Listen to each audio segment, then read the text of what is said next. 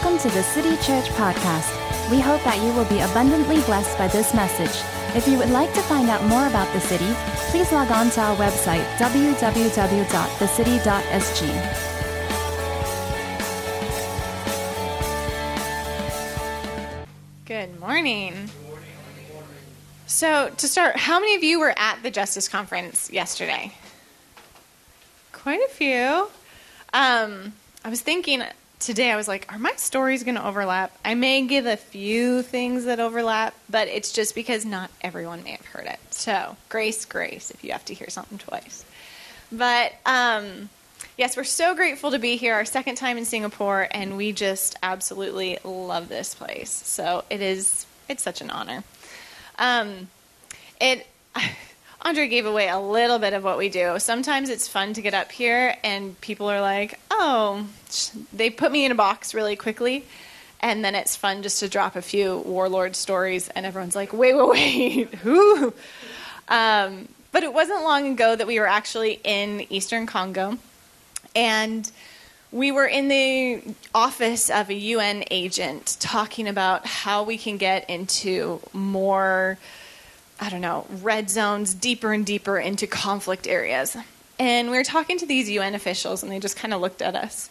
And they're like, wait, you want to go where?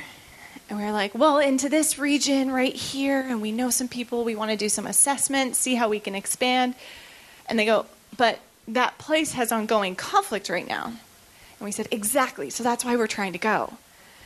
And they were like, okay, well, we don't understand entirely what's happening here, but okay, right now, it's a very dangerous time. Don't go this week. And I said, well, what about next week? And they said, fine, maybe next week. If you want to go next week, you can try next week. And I think they thought we were not entirely serious. They were like, fine, go. Well, we were excited for next week. As the time came up, it felt like Christmas. We were like, oh, it's going to come. We're going to go into this place. We're going to see God move. And we hop in our car first thing that morning. And we trek out and down the road into this area. It had a lot of conflict.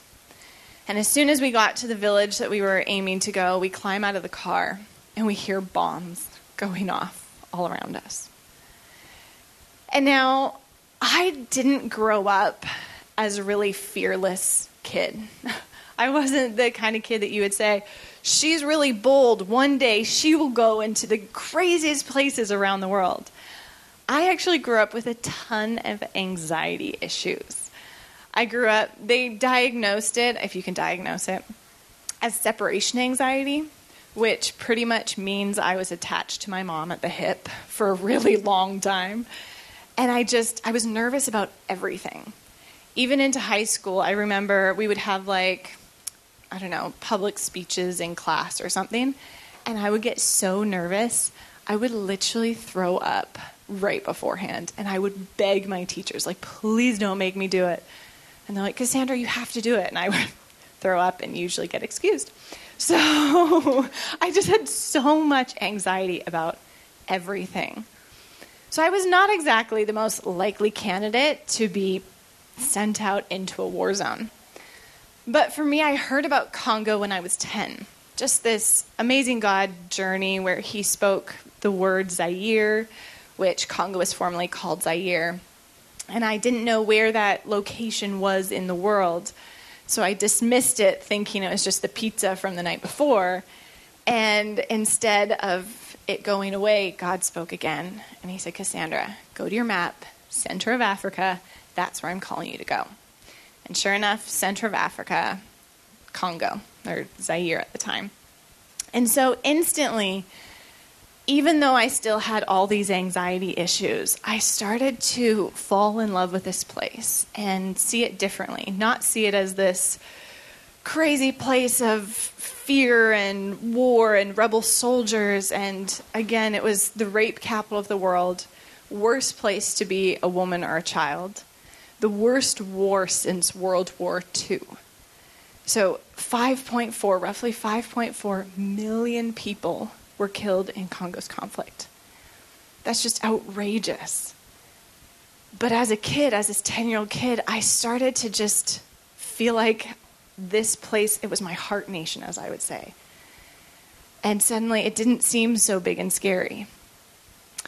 And I want to go into, normally I go into the scripture a lot later in my talks, but I really want to dive into this one story because it's so valuable to stepping out and going from this really random, anxious child to going to the UN and begging for them to give us clearance to go into the UN red zone, right? There's this, wait, how does that make sense?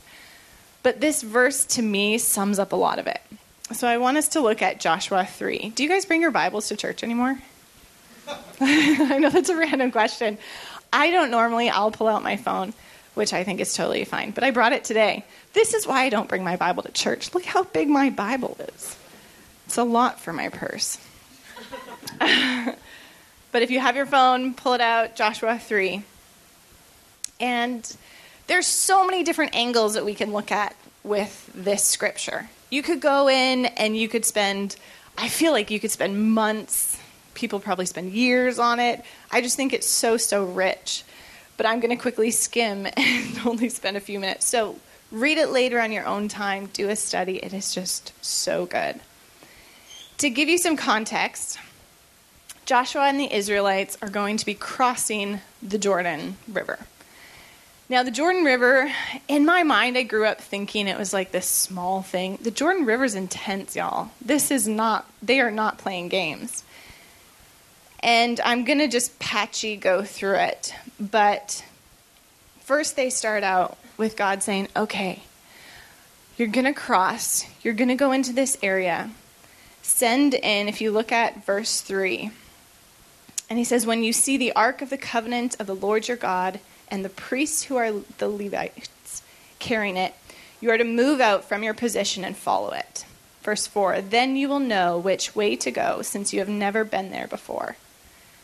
And I love that because they're like, okay, send the presence of God first. That's how you'll know which way to go. Left, right, straight. Follow the presence of God. Follow the worshipers. Then you continue going through it. And they keep skimming. They're like, okay, you guys are going to cross it. You're all going to go. It's going to pile up. You're going to walk on dry land. It's going to be great. And they go, but it's not going to pile up until you go and you touch your toes to the water. Now that to me seems a little intense. And not only that, but the Jordan River was at flood stages. If you look, verse 15, now the Jordan is at flood stage all during harvest. So this is intense water flowing. And they're like, they are basing a lot on this. Okay, we're going to do this incredible journey. All these Israelites, it's not going to work until your toes touch the water. You are trusting God. They are stepping out of their comfort zone and relying fully on Him in this moment. And I feel like so often God calls us to do something radical or something in our own life or our work, or I'm calling you to leave your job or move cities, or He calls us into these things, these invitations from heaven. And sometimes we think, okay, God, I hear you. But I want a confirmation first. Okay, I want another confirmation. Maybe a third confirmation before I take another step. Or like, can you line up ABC? And can you bring in more resources? Oh, maybe I need one more confirmation. Oh, maybe some more. Anyone ever done that? No? Or am I fully alone in this? My husband and I do it all the time. I love how I just roped you into that. We're always like, okay, God, we heard you say this, but maybe do this. Maybe one more confirmation. Or we'll doubt that it's God. We'll say, well, I don't know if the Lord spoke super clearly. We just have this feeling. Or we think God is leading. Favor's moving this way. But I don't know. The Lord didn't write it in the sky, so it might not be Him.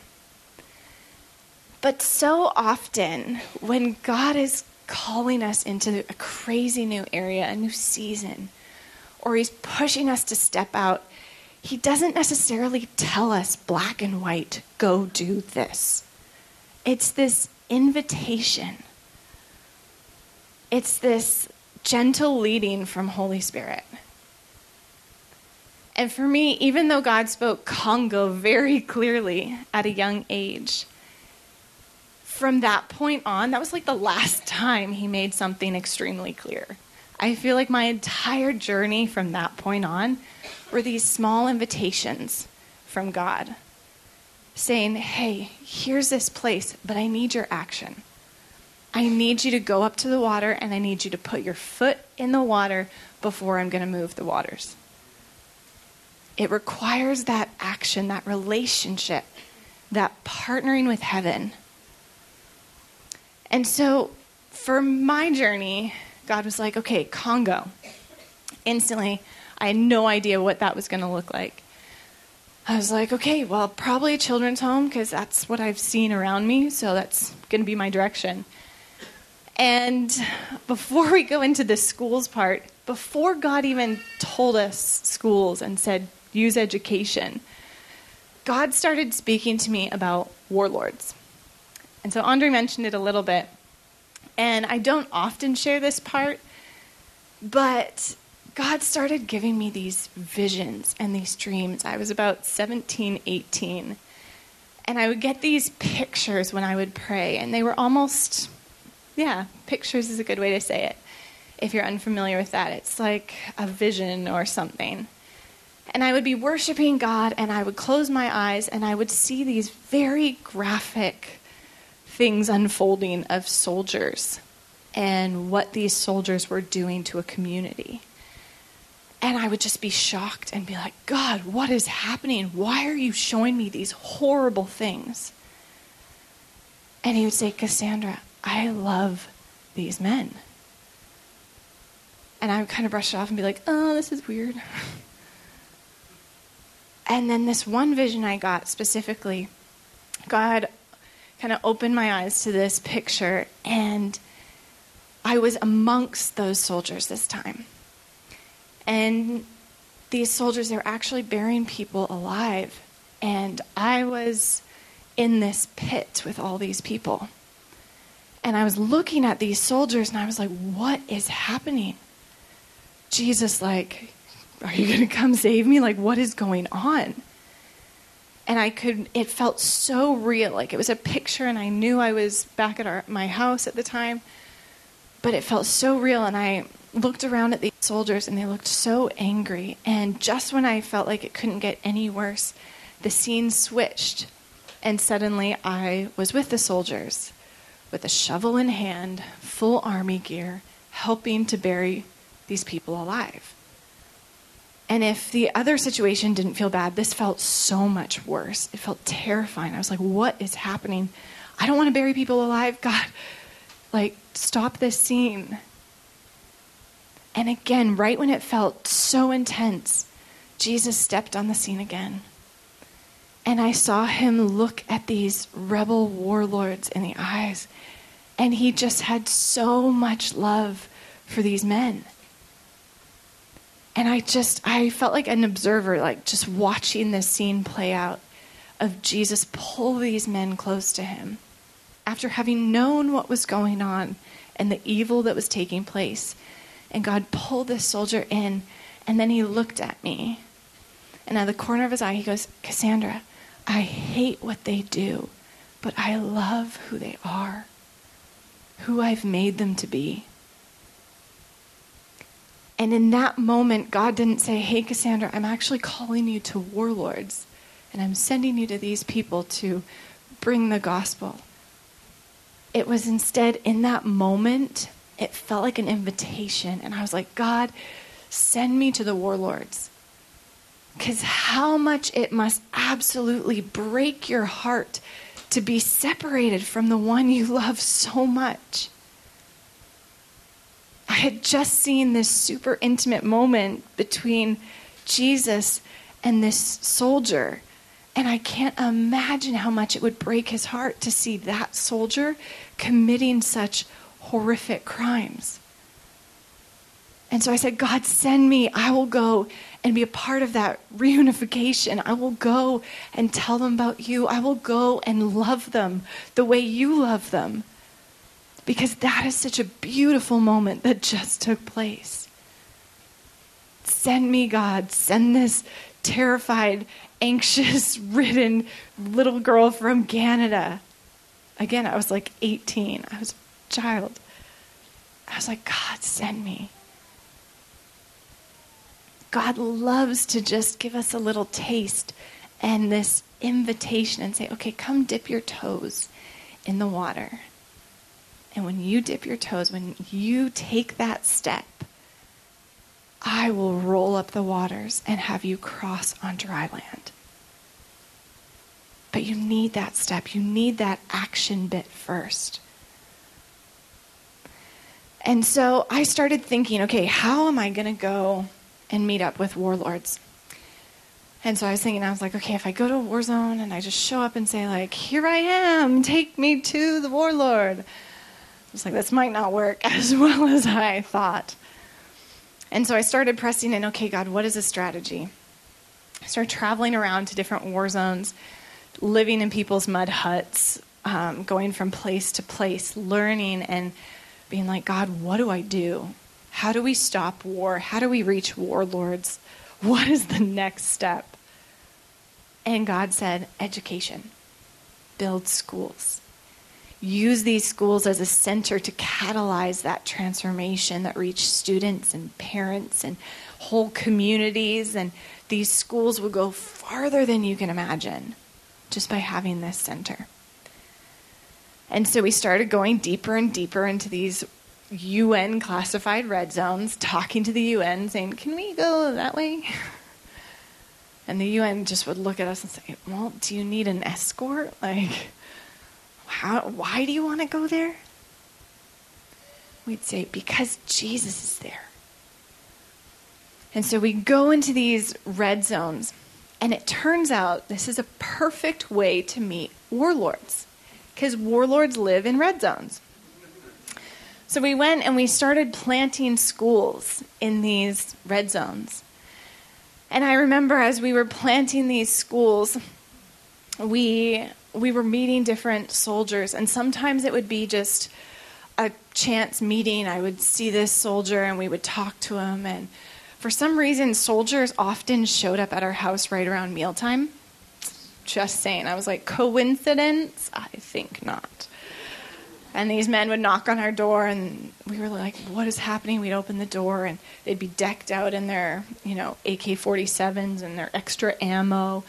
Often, which is very, very sad, they would have child soldiers guarding them, which is very difficult to watch.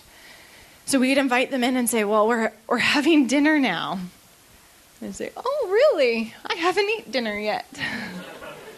Well, you're welcome to come in and join us. So these soldiers would come in and they would sit with us, and they'd be wearing their gear, and they would have their AK-47 between their knees. And we would eat with them, and they would talk about life, talk about Jesus, talk about their families. All of them had families, and they would say, hey, we just want to feed our family. And they would have the same problems and the same struggles that we would, and you realize, oh, you're not that much different than me. And one time we were driving along the road, and as we were driving, I was like talking to my staff and our team, and I was like, we haven't had any chances to like minister and love on warlords lately. Like, what do we do? How do we, we're in the red zone. How do we meet these guys? And one of our team members says, stop the car. And we instantly urge. And he goes, we just passed the head warlord of this region. Do you want to go talk to him? Absolutely. So we hop out of the car. And my mom always used to tell me, Cassandra, you take yourself wherever you go. You're not someone different in this city than another city. You take yourself wherever you go. So I just want to give you the picture. I walk up to the soldier, and I am 100% me. So I'm like, hi, it's so good to meet you. I'm Cassandra. And we love this area. We have a house just down the road. Jesus loves you so much. And, would it be okay if we met with and had a meeting with you and your regiment? And he looks at me and he's shocked. And he goes, yeah, that'd be great. No one's ever asked me that before. So I said, perfect. And when can we do it? And he's like, well, I guess Monday morning before we go do our rounds. I was like, perfect, Monday morning. I was like, maybe not my house or your house. Let's pick a neutral, safe zone in a very open public place. You are still a warlord. And so we met this meeting at this meeting place. Monday morning comes along, and I've been dreaming of this for a while by the time this happened. And so in my head, obviously, we start dreaming and things get bigger and bigger, and I'm like, I'm going to show up. His entire regiment is going to be there. We are going to minister to them. They are all going to get radically saved, and Congo will be changed forever. Like, this is what's going through my head. And I show up, and there's like 6 guys. Like, really? And I'm like, okay, well, like, we have 6 of them. And Jesus just says to me, he goes, Cassandra, preach as if there's 600. It's like, okay. So I get there and I'm going at it. I am like preaching. I am like standing on chairs. Like I am preaching to these guys. And halfway through, one guy lifts up his arm. And I'm like, oh my gosh, they're not getting it. They completely don't understand what I've been saying. I am pouring out my heart and they don't get a thing. I was like, yes. And he goes, how can I meet this Jesus you're talking about? I was like, oh my gosh, it worked. Jesus. So we stopped everything and just started praying for these guys. And it gets messy. Everyone's crying and there's snot everywhere. We're on our knees just like praying for their feet and wherever they go. All the soldiers gave their lives to Jesus that morning. And so this is the UN red zone. So we don't live there all of the time. There is no water, electricity, to say the least. We always say you sleep with a stick by your pillow to swat off the rats that come to pick at your face that night. It's not pleasant. So we sleep in the city. So after this happened, we drove in our cars back to the city. It's about a 6-hour drive. And we were there doing some work, and several weeks we came back to the red zone. And as we were driving along the road, we were stopped by some soldiers. And checkpoints are not pleasant things in the red zone. Instantly, you're trying to figure out new places to hide your belongings. One time, I taped money, like duct tape, to my side. Because you're trying to hide everything. Now, that was not fun pulling that off later. But you're trying to do everything to stay safe. So we're stopped at this checkpoint. I'm like, oh, great. Jesus. And this soldier looks at us and he goes, I know who you guys are.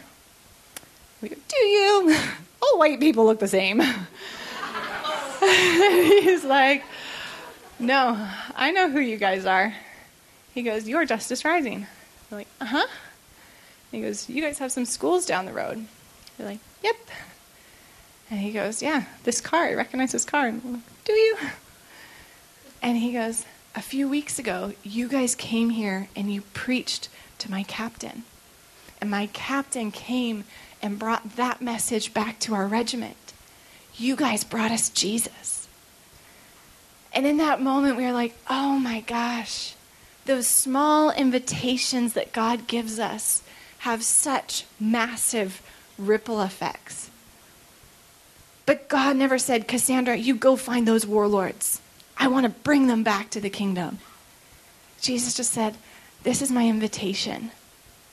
If you step in the water, I will roll it up and you will walk through on dry ground.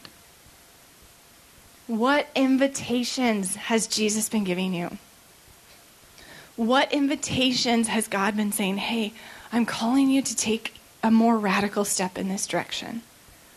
I'm calling you to love the poor a little bit more like this. I'm calling you to give your time a little bit more at church.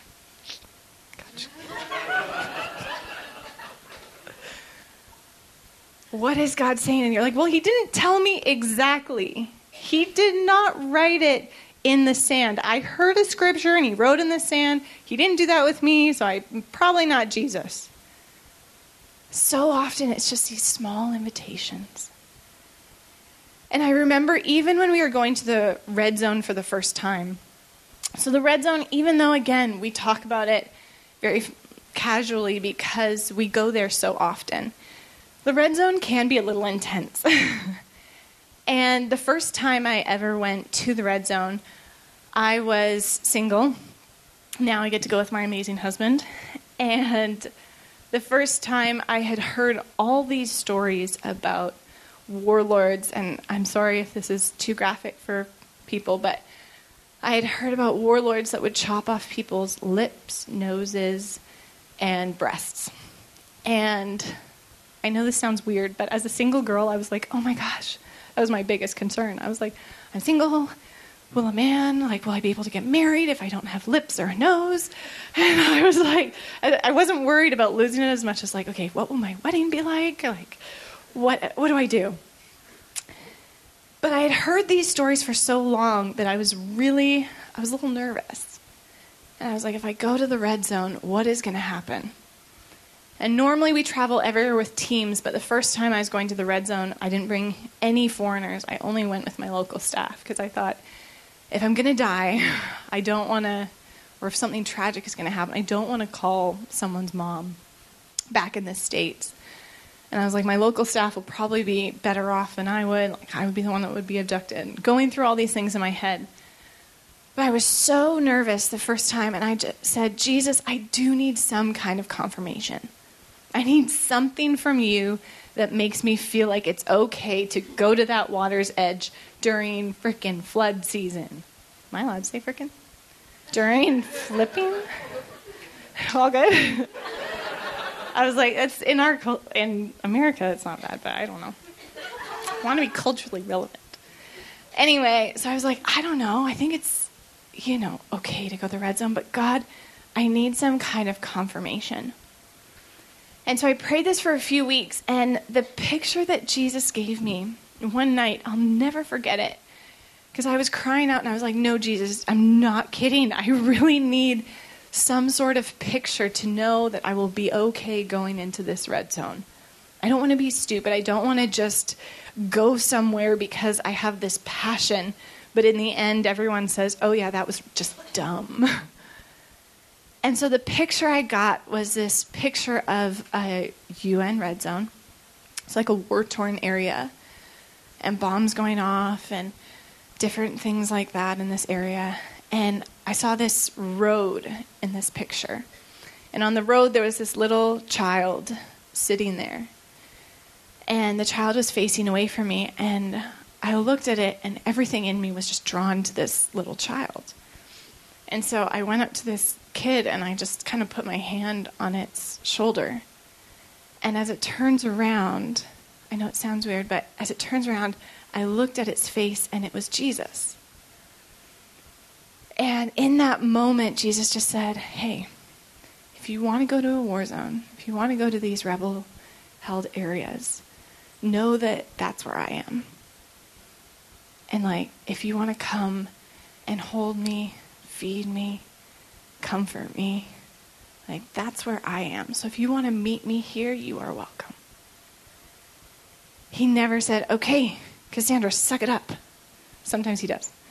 But in this moment, he did not say, suck it up, you're going to be fine. If you lose your lips, it's the least you can do for these people. That's not what he said.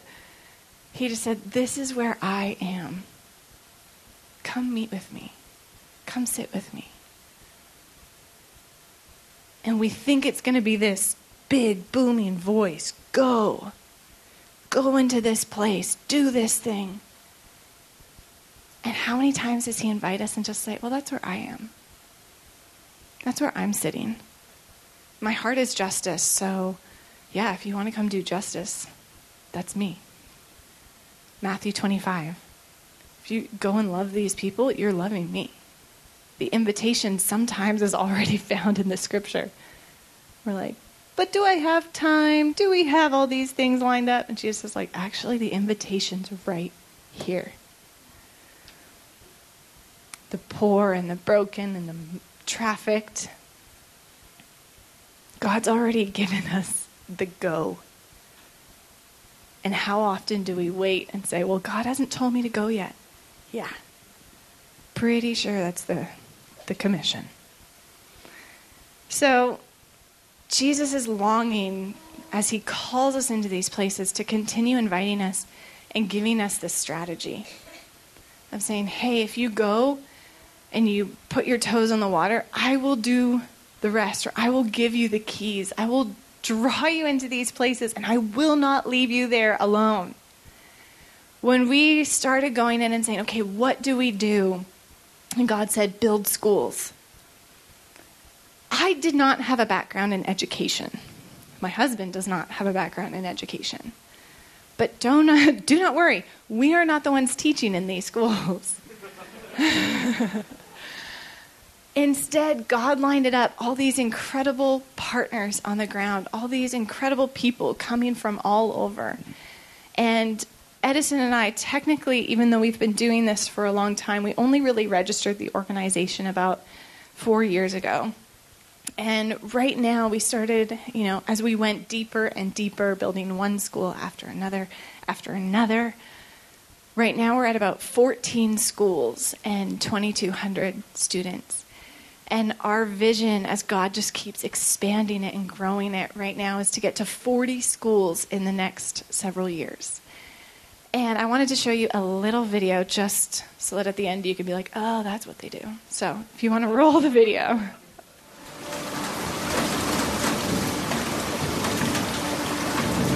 C'est toujours quand nous voulons aider les enfants, la façon d'aider les enfants, c'est de bien les garder, le protéger. Il faut protéger très bien les enfants, puisque dans les têtes des enfants d'ici, il y a beaucoup de choses, surtout les problèmes de guerre, les problèmes même de viol, ça dérange les enfants. Alors ces enfants-là, ils ont gardé beaucoup de mauvais souvenirs, les choses qu'ils ont vues pendant la guerre. Et puis quand on a pourri, mon père, là où il a pourri, on a les frappé. On travaillait avec eux, on leur posait des questions. Qu'est-ce que vous avez vu? Qu'est-ce que vous avez entendu?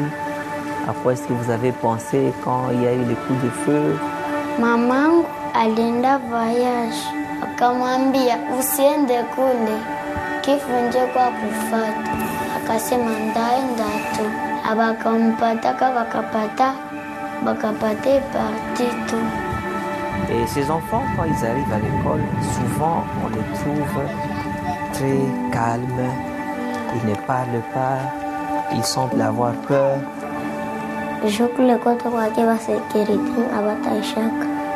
Aux enseignants, leur montrons comment ils peuvent prendre soin de ces enfants, comment ils peuvent les écouter, comment ils peuvent leur dire des choses pour les réconforter. Je suis devenu un enseignant car j'aimais que notre pays puisse aller de l'avant. Nous voulons que les enfants puissent avoir la transformation dans notre pays. Quand on m'a installé comme directeur ici, j'étais très content. J'ai un beau rêve pour cette école. Tu ne peux pas faire si les frais scolaires, moi je peux payer pour toi. Oui, nous aimons beaucoup les enfants. Soyez bien, un chaud bravo, doublé. Puisque Justice est en train de nous apprendre de construire la paix. Et avec ça, quand ça va rester dans la tête des enfants, quand ils seront demain de dirigeants, ils vont assumer la paix dans notre pays. Wakati ndakuwa shefu ndasaidia wengine wakosefu, ndasaidia vilema, ndasaidia kila mtu wote umaskini. Naweza kuwa wachunga security, naweza kuwa na wachunga mzuri. Parce que si je n'avais pas été aussi éduqué, j'allais être comme ces bandits. Mais comme j'avais été éduqué, je suis en train de travailler à partir de l'éducation. On construit beaucoup d'écoles de Justice Rising, c'est pour seulement la transformation et amener la paix. C'est pour cette raison que nous l'aimons beaucoup. Oui.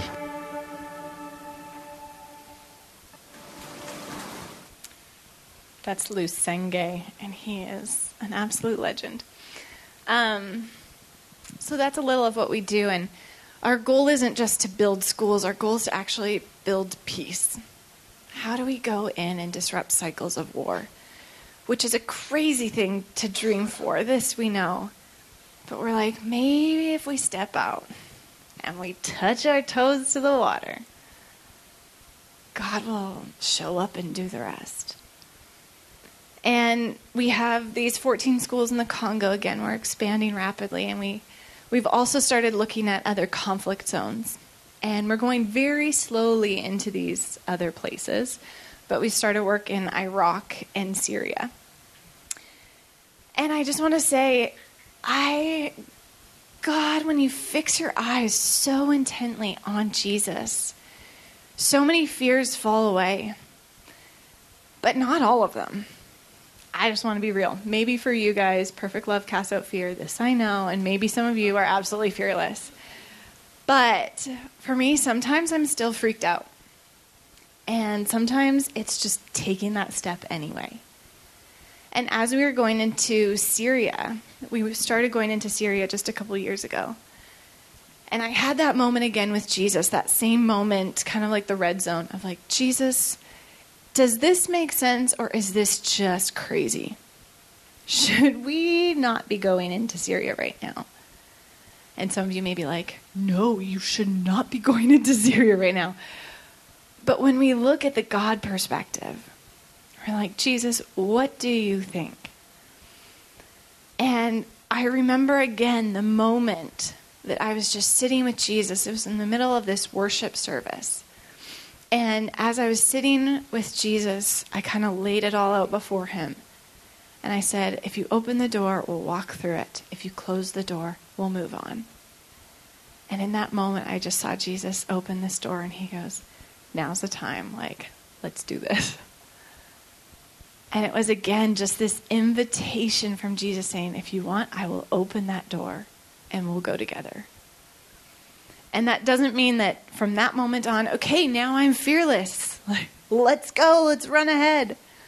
It was the day before we were supposed to go into Syria, and my hands broke out. This may be weird information. My hands broke out in this rash.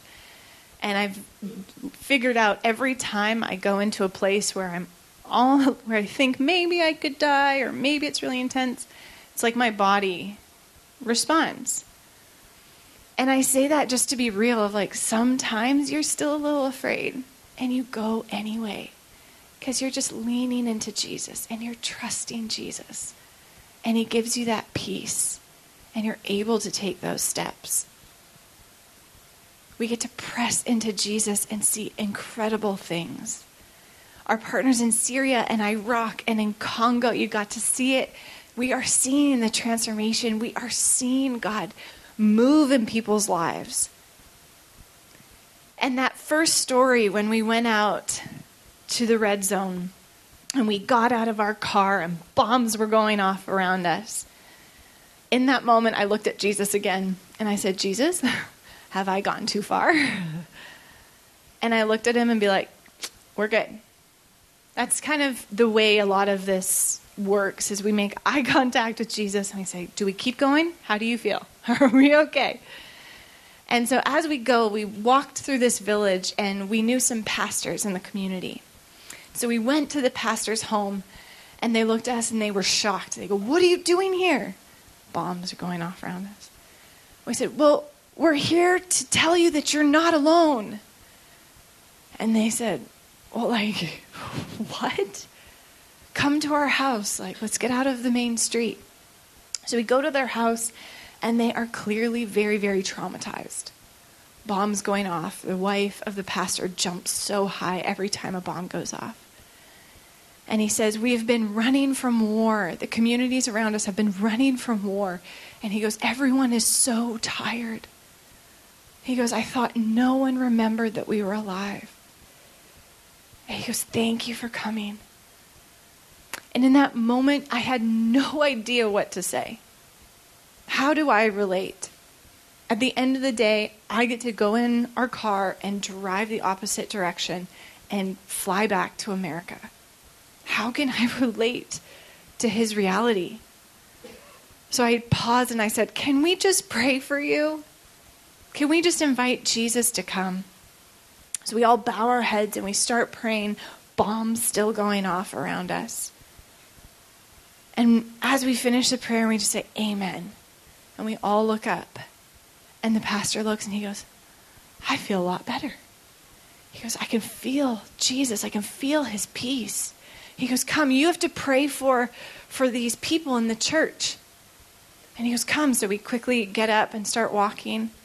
And he starts to have this little jaunt in his step as he's walking. And he takes us to the church, and the church is full of people who have fled from war over the last week. And it's beds lined up. It's all these people sardined into the church. And I looked into their eyes, and I've never seen such hopelessness. Some of these mamas who have lost kids, and I don't say lost as in their kids were killed. I say lost as in they didn't know where their children were. Were they abducted? Were they killed? They didn't know. And that, to me, looking into mom's eyes who didn't know where their children were, it was just the most hopeless feeling. And so once again, I was like, I have very little to say. I gave a couple words, and I was like, can we just pray? Because Jesus can do so much more than any words that I feel like I can say. So we prayed, and as we were praying, we just felt the presence of God fall, and people started having commotion different places through the church. And so kind of like before, I was like, I don't know if anyone's listening or paying attention, or they're just like, why is this foreigner here? So I kind of wrapped up the prayer really quick, and I was like, amen. And someone came up to me and they said, Cassandra, this person over here, they were just healed. And I was like, what? And they're like, yes. And then someone else came up and they said, this person over here was also healed. And in the midst of our prayer, healing started breaking out across the church.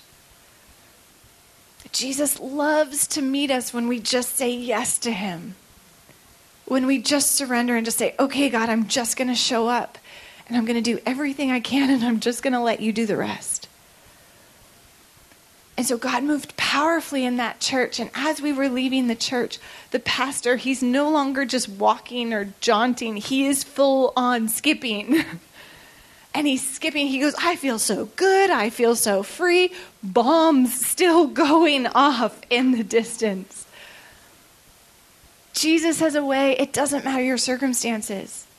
When our eyes just fix on him and we get lost in his presence, it's all over from there. That's where we need to be. That's where he's calling us to be, is to just get lost in him. What areas in your life is he inviting you to just step out of your comfort zone? Jesus gave us Holy Spirit because we're, as the comforter, because we're supposed to be uncomfortable. We have to embrace that, which can often be hard, especially when we live in a world that gives us every single comfort we could ever want. And God's like, I'm going to give you the comforter, because that's where you're supposed to live your life, is uncomfortable, pressing in, finding the water that's at flood stages. That's scary. I don't know if you guys find that scary. That would be terrifying to me. And that's where he calls us.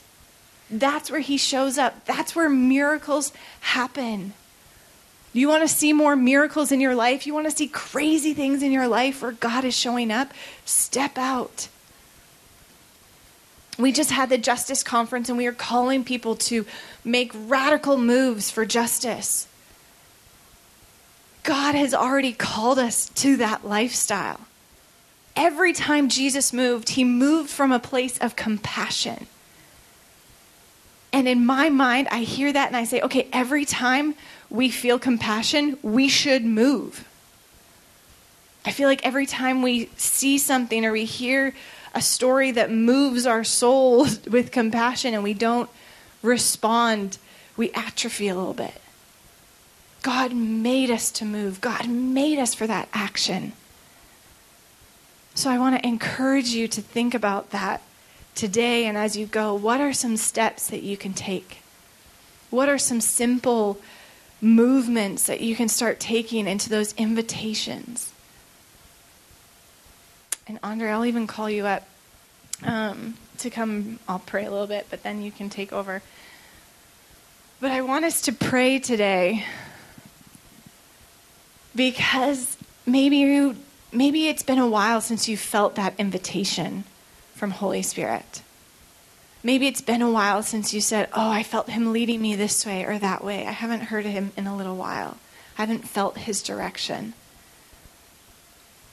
And I want us to pray that God would awaken that again.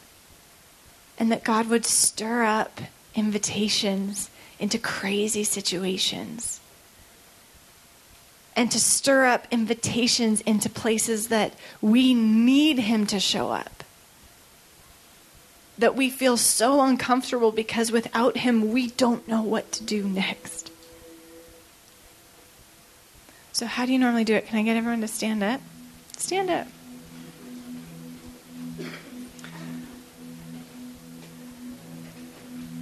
And if you feel comfortable putting out your hands, and I'll just pray and then pass it back to Andre.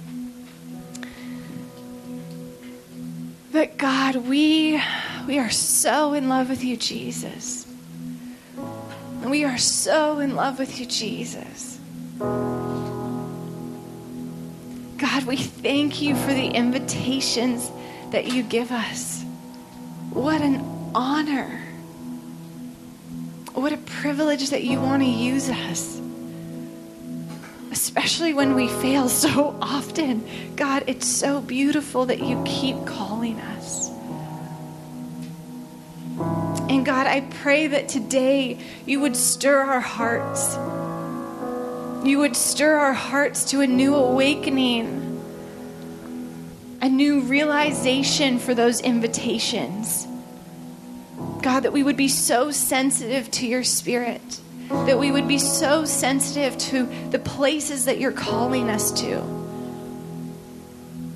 the people around us that you are calling us to love and to love radically. God, I pray that you would just lead us in new ways and that you would give us boldness and courage to say yes. This morning, God, we say yes to you. We say yes to your invitations. We say yes to your heart. We say yes to moving and flowing with your Spirit, God. Father, we just ask that you'd even forgive us for the places that we've guarded because we weren't sure we wanted to be uncomfortable. The times we weren't sure we wanted to step out of that little safe place that we grown so accustomed to.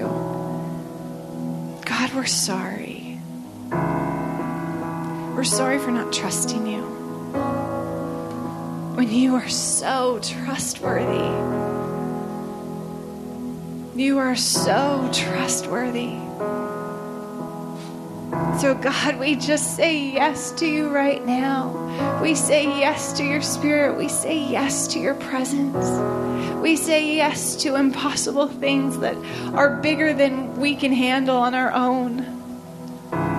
We say yes to you, God. We say yes to you. We say yes to your heart. We say yes to your Spirit.